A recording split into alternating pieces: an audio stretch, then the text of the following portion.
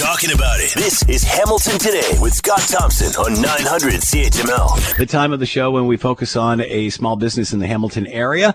And also, it's funny, this started as restaurants and the hospitality. Then it kind of moved to retailer and retail and such, and all these various businesses that have changed and started up, and then sort of taken on an artist flair. So it's really amazing how large and broad this has become, and how many interesting aspects there are to this city and the way people work and make a living and create businesses over the course of a global pandemic.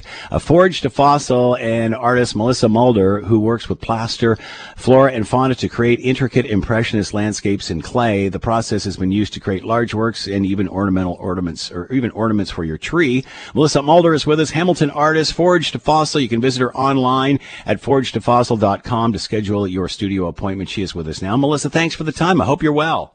Hi, thank you. Yes, I am well. Very busy, but very well. Good for you. We'll come back to that. I was just on your website.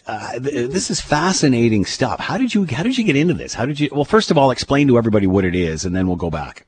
Okay. All right. So, for many years, I've worked with flowers, and when I eventually decided to part from flowers, I just couldn't really leave them behind. And so I started doing bas relief, which is a shallow relief cast in plaster. So the simple technique of laying down and impressing flowers or rocks or twigs or even paw prints, as you can see on my website, dog paw prints, into clay. And then I take those things out or off and frame up the relief that's left behind, or the impression that's left behind. And in that frame, I pour plaster, and that becomes my canvas, so to speak.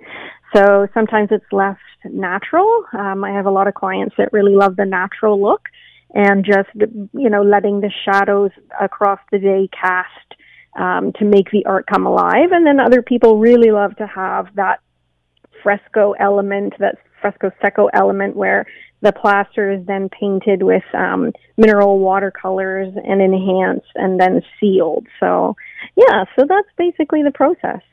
So how did you discover this? How did you get into this? I stumbled upon it many years ago when I was at Sheridan College for art. We had an artist come in, and they had shown us that technique. I went on later to do floral design in my career and went to Holland and such, and always sort of kept it in the back of my mind because it was such a really interesting technique. And then, like I said, when I left the floral industry, I couldn't get it out of my mind, and so a couple years ago I started doing it, and just for myself and for friends and for family. And now, the adventure begins with working outside of that that group. So, that's how well known is this technique? Is it popular? Is it well known? I do believe it's gaining popularity. I've mentioned it to a few people, and they do know that it exists out there. It's a very simple technique. Like, casting has been around for years and years, right? This is just, I guess, a little bit more refined art form of it. I love the piece that you've done over the fireplace. It actually is the shape of the chimney. How much customized stuff do you do? Because many of us think that, when you buy art, an artist is in their studio, they're creating their work, and then you purchase it. But there's a lot of work that you do custom for people, isn't there? Oh, yeah, absolutely. I can pretty much, as long as I can frame it, I can pretty much, cover any sort of space. So in this that particular case that you're speaking about on the website, we had particular parameters we wanted to work in, and so we measured out on paper what we were going to do, framed it up, and it worked out really well. So it's very, very flexible because it's a liquid turned solid, so we can basically create any sort of shape that we want. So how long have you been doing this now, Melissa? I've been doing it for 3 years. So relatively new, and just prior to a pandemic, mind you, with this sort of stuff and the artists that we've talked to and that have been working online, it really hasn't cramped their style in any way. How has it been for you doing this through a pandemic?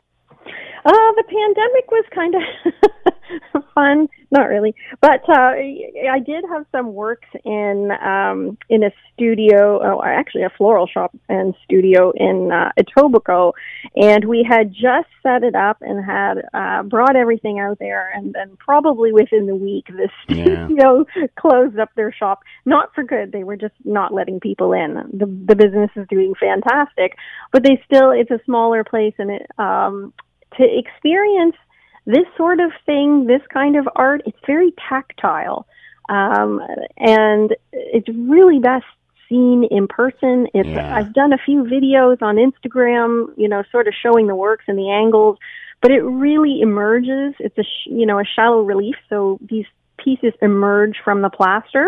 Yeah. And it's, camera doesn't catch it just the way real life does. So it's one of those things. I'm very excited. I hope that we can, get in somewhere where we can display it so that people can actually see it and touch it and kind of understand it a little bit more.